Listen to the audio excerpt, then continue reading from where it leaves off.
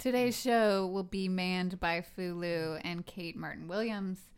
Our good friend and co-host Jessica Cole will not be on the show today, but please enjoy our interview with Leslie Contreras Schwartz.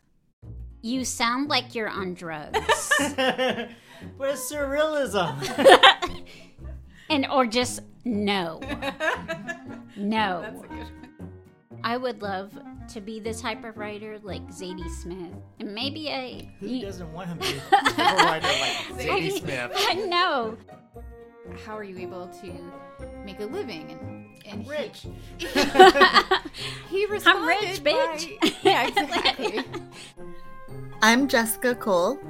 I'm Fulu. I'm Kate Martin Williams. And this is Effing Shakespeare. By writers. For writers.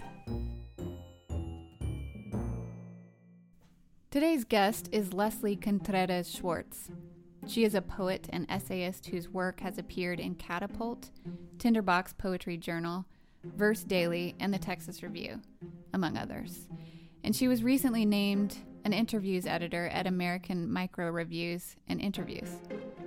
The poems in her latest collection, Night Bloom and Cenote, interrogate the ravages of abuse, destructive floodwater, illness, and womanhood. The press for this book says Schwartz questions the truth behind any survival. I believe I sat down to read Night Bloom and Cenote, having just a few minutes to sit with a couple poems, and found myself there an hour and a half later, having been devoured by them in one sitting, unable to leave them. These poems move you in all the ways poetry should, sometimes with quiet abandon, and sometimes they crash into you, like so many greedy waves taking mouthfuls of sand from the shore. Schwartz took my hand and did not let go. It may not always be okay, but we were never promised that. Instead, what we have in front of us is the only thing. And so, as she tells us in her poem, we poles embody. Even though it may be in a broken choir, we sing, we sing, we sing. Leslie Contreras Schwartz, we are so happy to have you on the show. Thank you. I'm happy to be here. We're so lucky. I wanted to start today by asking about the juxtaposition of soft against hard in your poetry. There's liquid and flesh, pain against comfort, especially in Night Bloom and Cenote. The poem Tender really affected me. Would you mind reading that? Sure. My mother showed me the small closet of herself. She stood there, child thin, in a shift dress. Her blade of tenderness, the pain of a blow that made everything more colored. Her black-winged bangs, a blur of hands, pink crush that could take the wind out and fill me with broken things. This would take me to the winter night of a school parking lot, where I was led to the shadow of a lamplight post. The empty classroom, windows darkened from the want of children, ghost faces seeking the same tenderness. The cold flesh like a living thing, a child's body folded inside that living thing. And my tender knees, the gravel that pierces them, to remind them how easy they cut. The other working in his cutting, as if he sought to be buried beneath my 15 years, the careful carving. This is the kindness I have carried inside like a birdhouse, in its flurry of wings, not even separate beatings of hundreds of birds, but a thunderous pulse that has found me now, holding my newborn daughter in faintly lit dawn, her hair like singed down between my fingers. What can I find here? Draw tenderness out of a cracked well. Imagine the stillness of water in its silvery and solid room. Yes, once my father brushed my hair until the curls separated and frizzed, its tangled rise beneath his dark hands. Comfort in the browned veins when he held me against his ribs as wind cleaned the city around us.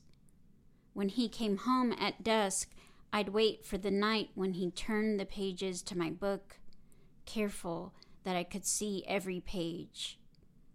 I rock her in my arms, hum a tune with no melody, my throat warming up to match her small cry, a turn for a turn, enough to last the hour I rock her, its gentle tick and hurt. I think it really crystallizes for me this thing that happens when you're staring at your child, where, you know, this little newborn represents all the possibilities for a good life and happiness and joy that comes, that innocent joy that comes from children, but then pushed up against, as you do, the experiences that you have and that so many of us have had as, you know, children not yet formed as adults. And so I just wonder how that takes form for you in writing.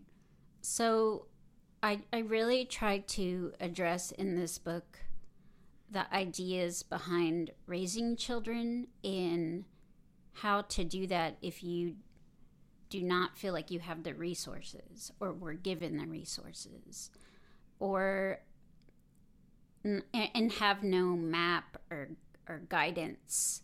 And so I'm not sure that I have a specific answer, because a lot of it was just trying to capture the experience. You have this child, you have these children, and they can be formed in any way, and the desire is there, but there's something about lacking the tools that is disturbing, or not being quite sure if you're doing the right thing, but not wanting to repeat the past. Sure, yeah. I had that thought too about how you, I guess, balance writing your way out of a painful history and, you know, writing your way out of it versus documenting it, yes, so that it is on paper and can't be denied and is part of the narrative there in black and white. I think one of the faults that I have as a writer that I know of is writing about really heavy topics, but doing it in a way that connects with an audience, and it isn't in some deep interior space that doesn't connect with other people, because that's easy to do, and then it comes across as like overwrought or sentimental, or not necessarily something that everyone has access into. So I think over the years I've learned that writing is not necessarily therapeutic. It can have therapeutic results, but as a craft, I try to focus on the complexities of the situation or the idea that I'm trying to grapple with. And that involves access to all parts of my mind. So logic and considering initial responses or emotions, or considering the emotions within emotions, all those little nuances of lived experiences, when they're so vivid and colorful, to really try to capture it and document it, like you said, it involves a lot more than we initially anticipate. And for me, that's the really fulfilling part of writing, is that I don't always know what I'm going to get when I sit down to write something, and just follow the associative leaps of my mind and try to create something that readers could understand and to find their way in. And I don't know where it will take me, and that's the exciting part. I think for me, certainly, as my experience as a reader of your work and also a mother, was that though our histories are not the same, I think there are some very human things about that unknowing how to mother, and just seeing it on the page for me was a way in. It was easy for me to find a way in, because I was like, oh yeah, I'm not alone. This isn't like a scary thing that I have to keep inside. I know that there are other moms who are doing the same, you know, having the same experiences. And I think that's the great thing about good art, right? Is that we can come together in that way, even if it's hard. really Yes. freaking hard. You know? Yes. So, Even as a male reader, there are certain things I connected with because you helped me connected with in your description of the soccer moms and the yoga pants Yeah. and taking them to school and the difficulty of just doing that and surviving, and so those sorts of things help me connect. I know that there's specific situations where most readers, I have no idea. So in those types of situations in a poem, I will try to guide the reader and say, okay, this is what's happening. But I have to, try really hard to not assume that the emotion I'm trying to elicit is necessarily going to be elicited. Mm-hmm. So I do a lot of work to try to bring the reader in initially. mm-hmm. Before we get too far along, can you just talk about the title? Sure. I'd never heard of Cenote before, and where did that come from? So I did study in Mexico for a semester in the Yucatan, and there are these underground pools of water, which can be very deep.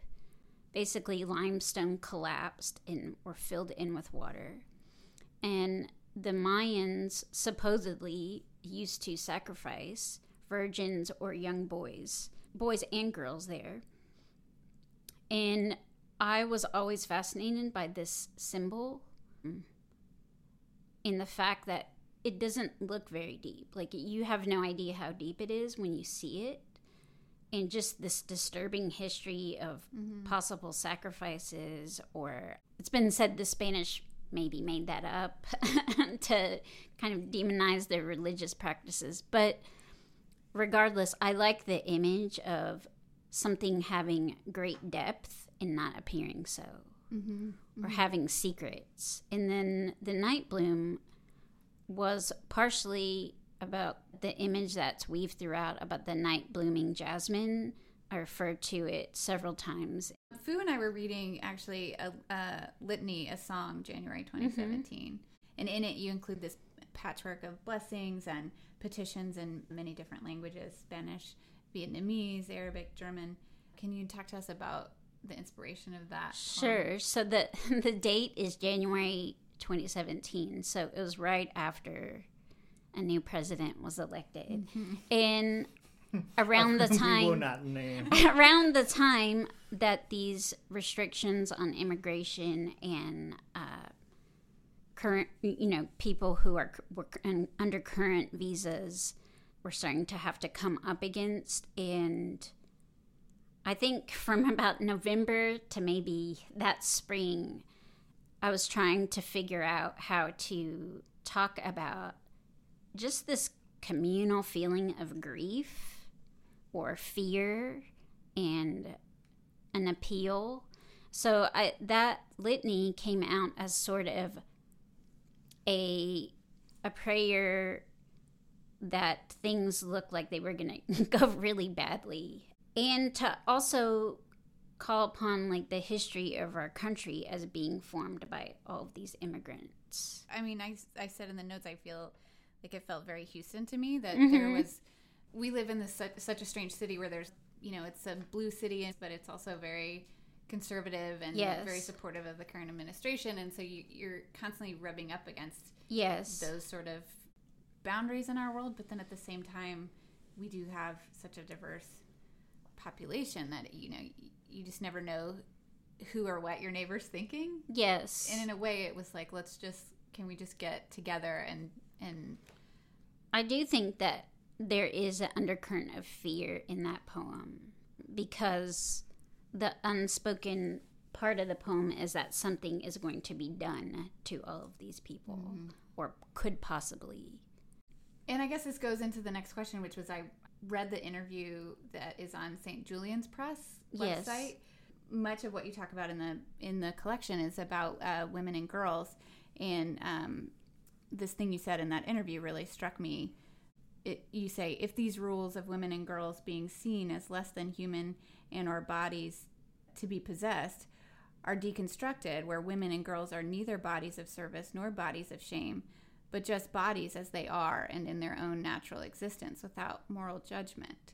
What kind of freedom opens up for the way we live?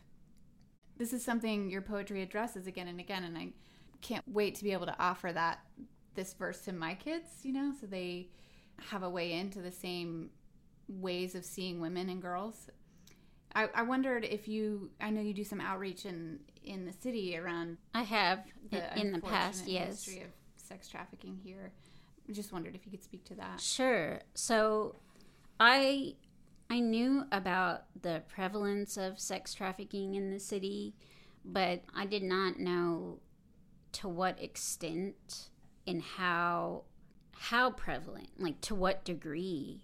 And basically 9 out of 10 places where you see massage parlor or something like that, it is a place where girls and women and men and boys are being trafficked. They're extremely hard to shut down.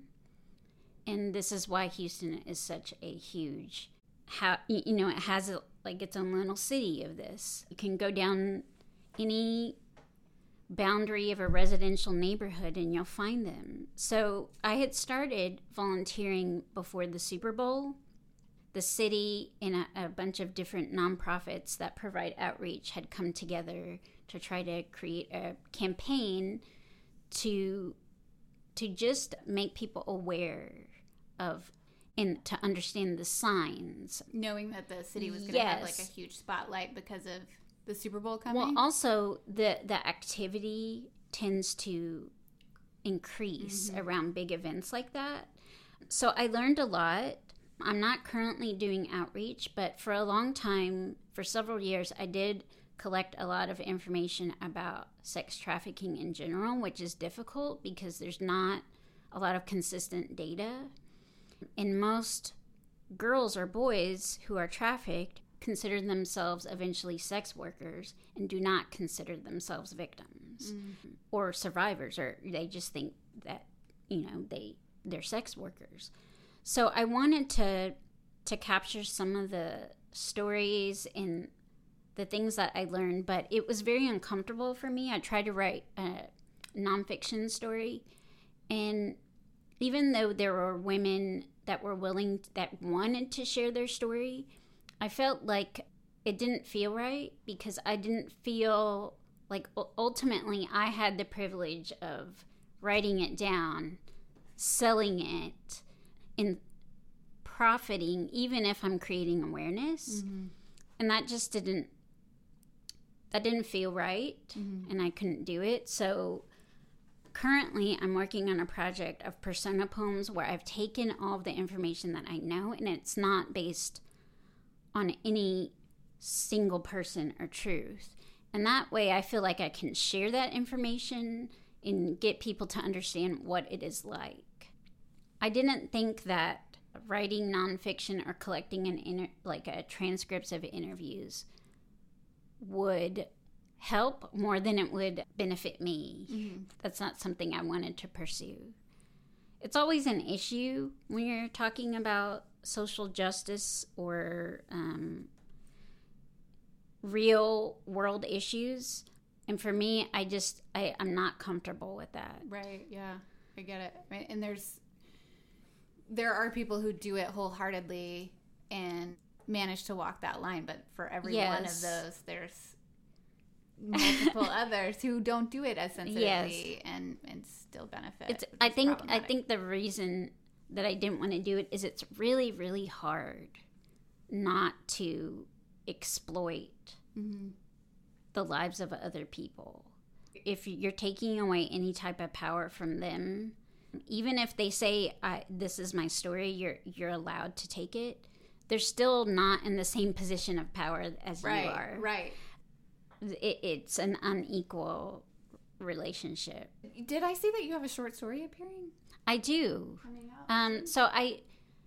That came from the novel that I tried to write about girls who were being trafficked. And it ended up being a short story. And it will be in Houston No More, which is edited by Gwendolyn Cepeda.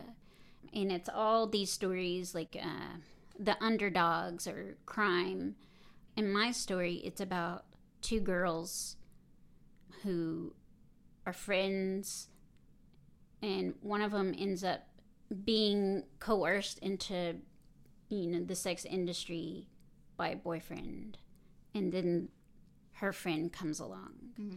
But it's more about their relationship, and it's not something like you read in the newspaper. It's so sensational. Like someone, usually you think, oh, someone's been abducted, and but usually and often they have been coerced by a boyfriend or a family relative so that they think that it's a choice.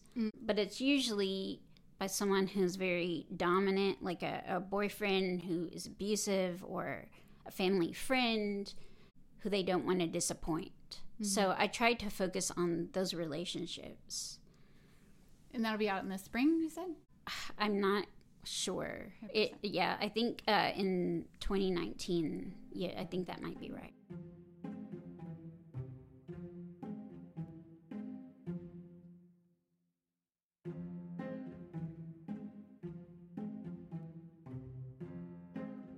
We were going to talk a little bit more about the craft of writing. Do you mind reading another poem? Do you have Sure. Late night. It's not for the sun's slow drown out of the world, that melted blanket of too much, its smoke-like smother and turning up of the world, its peak uncovered, everything lit. It's not this that I'm staying up for. It's too bright to see things clearly under that eyeing star. Like a narcissist, the sun only sees itself in the world reflected.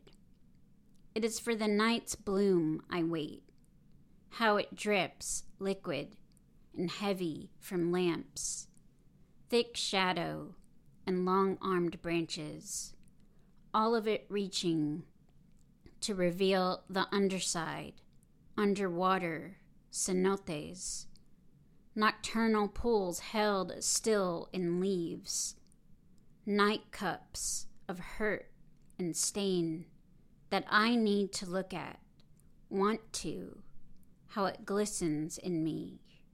What flaws, what missteps have I made and kept in its thimble-sized dark lake? Here I will drink in that night, feel its fluttering moth wings flapping inside me. And in the morning, how I am lifted like a child whose mother has finally come home, laid her suitcase on the tile floor. I hear life's click, that sound of its homecoming, after a night of watching it melt and warp. So good. You're a writer that writes across genres. Mm-hmm. I read some of your nonfiction essays, as well as you've got the short story coming out. When you're struck by a muse, how do you know if it's going to be a poem or a short story or an essay? Poetry tends to come easier to me. It's very difficult for me to write prose. So one way that I have found a way through it is I've been writing more lyrical types of essays or stories or speculative stories that don't have the same framework as realistic stories or a linear plot, because that is something I like to read it, but for when I sit down to write it, it's just not what I am, my tendency. I rely heavily on images, on lyric ways of writing, but although I do write nonfiction, but I think that even my nonfiction tends to be slightly more lyrical than other nonfiction. It's just my tendency. Mm-hmm. I that's interesting because I really enjoyed When a Mystery Illness Strikes, which was your essay in Catapult. And I enjoyed the lyricism for sure in that, so it's funny that it's maybe not your go-to, but it felt very natural and thank you. yeah, it's you having read your poetry, I can tell a poet wrote it. I know you, or I know your writing, but you inhabit all those worlds really, really well, really easily. To me. I would love to be the type of writer like Zadie Smith, or maybe Who doesn't want to be a writer like Zadie Smith? I know. I really admire all of these huge sagas and like being able to create these threaded narratives. But it is definitely something harder for me. Mm-hmm. Maybe in the future it will get easier, because I know that my writing always develops based on where I am. So right now I do like to write in all genres. But I tend to, when I sit down to write, it comes out usually more in lyric form. Talk to me about writing about and with an illness. You write so powerfully about being offered this sort of well-meaning solutions and misplaced advice. Social media certainly opens us up to a lot more of yes, those everyone is comments. a Dr. Google. Yes, yes, and there's always a food for it. Just eat more ginseng. I think in terms of being a writer in terms of being a writer and writing about just being in this space where your body is not always well, for me it adds pressure to write really what's really important to me and to do it while I feel well. Although I read this really wonderful collection of essays by Sonia Huber. It's called Pain Woman Takes Your Keys. Mm. And she has a similar type of condition, several autoimmune diseases. And in one of her pieces, she says pain actually changes her voice. And when she's in deep pain, like she feels like she has some of her best writing because she just does not give she just doesn't have time to fuck around. Yes. Yeah. Okay, thank you. She doesn't have time. Cursing is allowed. Yeah, yes. She doesn't have time to pussyfoot around anything, and she just doesn't give a shit. Mm-hmm. And I forget the phrase she uses, but something like, it's like her bitch voice comes out. She said when she's feeling okay, she's more, considerate and like tries to like map out something for the audience. But when she's in extreme pain, her voice gets loud. Mm. And oftentimes she said her writing is stronger. And I identify with that a lot, because some of the things that people will say that they really liked was written, I remember, in extreme pain. Mm-hmm. And when I'm in those moments and I'm trying to write about something, there's a lot of pressure to try to connect with people to this experience that a lot of people do not have in that circumstance. Pain is universal, but the way I experience it is so singular, like all of us. But in writing, I'm really trying to find a way to connect to other people. Being sick a lot can make you lonely because you're not like other people. So for sure, it puts pressure on me to write as best I can. In the amount of time. Yes. Yeah. Yes. Yeah. We love to ask about editorial relationships, like what it was like working with St. Julian Press, who did Fuego, your first collection. And then was it 2 years later or a year later that they did Night Winds? Yes, 2 years. So I found St. Julian. I had been trying to find a publisher for the first book. And I met Ron Starbuck, who is a wonderful man and a huge advocate for poetry and just literature in general. And he's very easy to work with, which is not always the case with some presses. He allowed me a lot of freedom in terms of, how I wanted things to look and how, things I wasn't willing to edit out. but his experience in publishing and making a book that everyone can be proud of was reassuring to me. I feel like their mission statement is really timely. Was that one of the things that brought you to them? The mission statement of creating this, interfaith dialogue and trying to highlight how literature and art can be used, to improve society or to enrich our lives, was something that definitely appealed to me. Mm-hmm. I wanted to ask this question. This is sort of a out of left field question. Came out of Twitter this morning.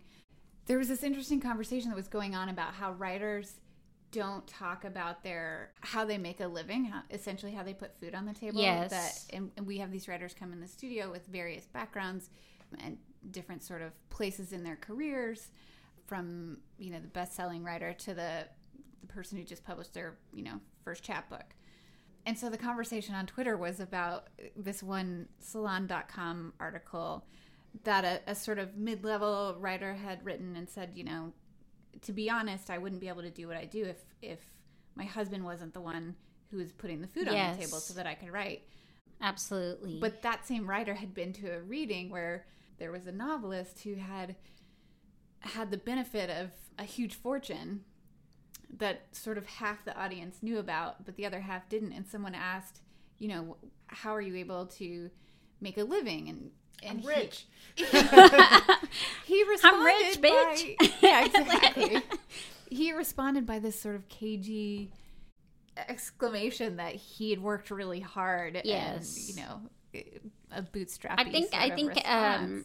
But we're so nervous about talking about think this. A lot of people are still, they think that admitting that you have privilege somehow will override any type of effort you put into writing or being a successful writer. That is a privilege. If you have a partner or spouse who can support you, which I know I do, you have more resources to not worry about adjuncting or teaching, all of these workshops or trying to, edit people's manuscripts and put gigs together to support yourself and your family. Mm-hmm. That is very important because writing takes time and it takes a lot of space and privacy and the ability to experiment.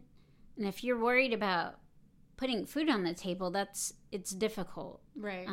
To do that. Yeah. And if you're a parent, be a good parent and give energy to the other things in your life. So I do feel very privileged. I had a great education. My husband is in a field so that it helps support us, and I'm able to limit the types of work that I do to things related to writing. Mm-hmm. And that allows me a lot of time. I have less time than other people because I have 3 kids. Yeah. And because Americans in general just don't like talking about things like this because sex and money, right? Yes, it's a taboo subject, but it's important that we recognize how we benefit from things that were not necessarily determined by us. Yeah. I mean, I think it's unfair to not say, shit, I was lucky. Yes. At a certain point, I was lucky.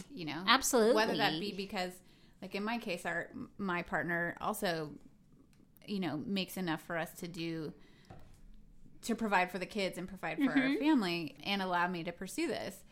But to say that there isn't luck involved in that, Right. And also to just sort of shed light on the fact that unless you're a New York Times best-selling author, the pay is not great. Right. And we should talk about that.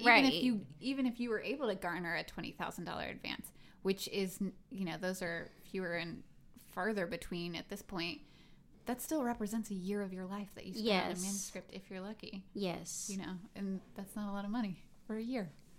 But anyway, thanks for being willing to share Sure. about that.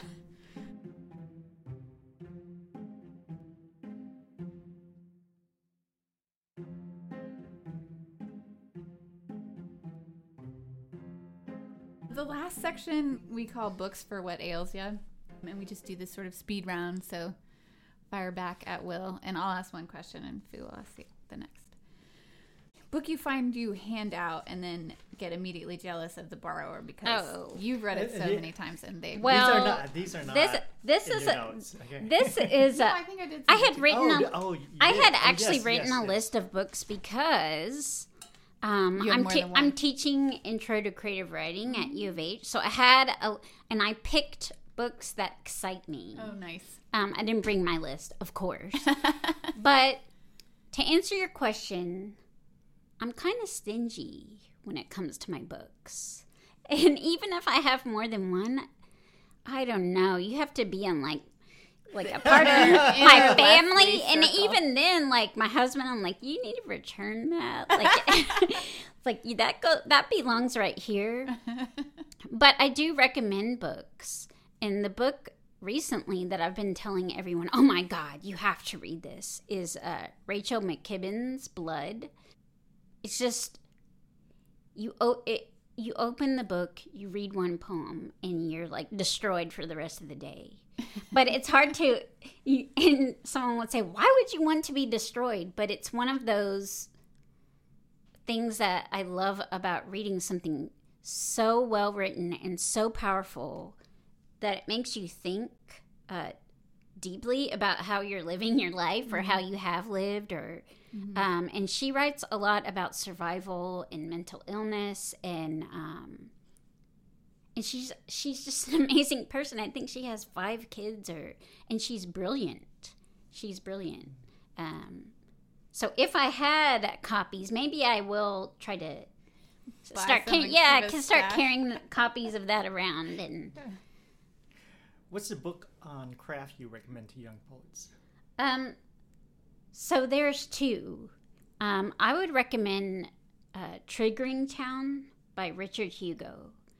And he writes about the idea that our best writing comes from following our thought associations. Like whatever drives us urgently to put things into words, that should be the way that we navigate into writing.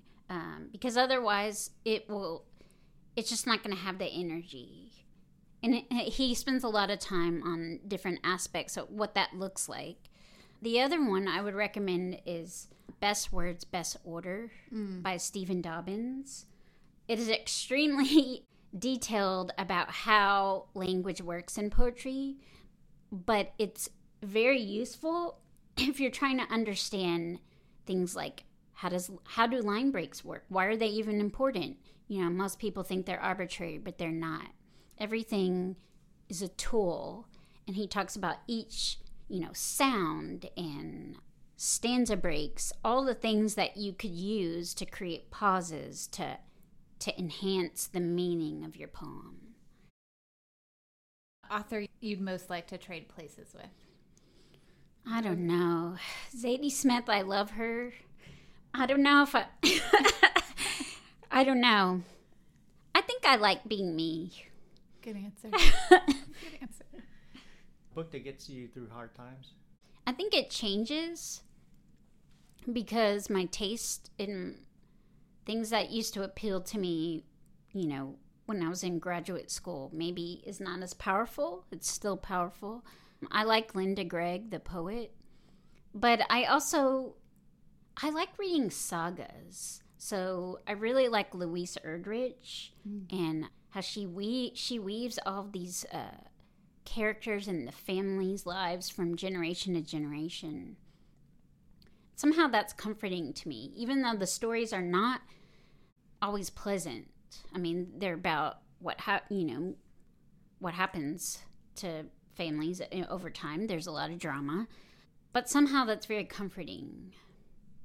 What's the best editorial marginalia you ever received?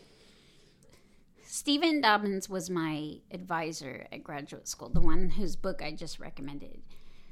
And I remember when I started out at graduate school, I was trying to be very experimental and just like kind of like dream writing, like Dali, where I'm like just writing crap on a page and like, this is art.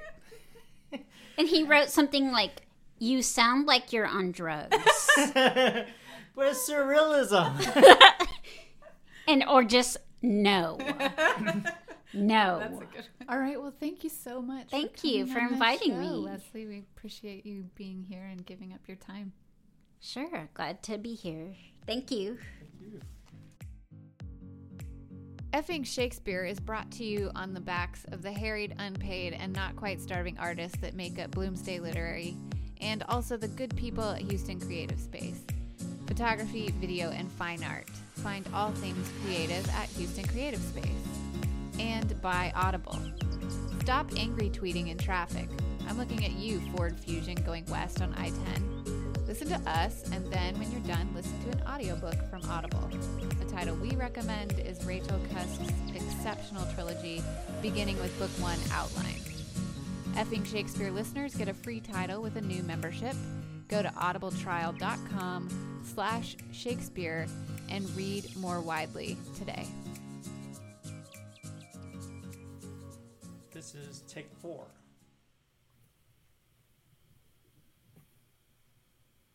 I think that's you, Jess. I think that's your cue. Oh, I'm sorry. God. Take 5. I'm Jessica Cole. I'm Fulu. I'm Kaden Martin. I'm Kaden Martin Williams. Kaden. Kaden. How you be, Kaden?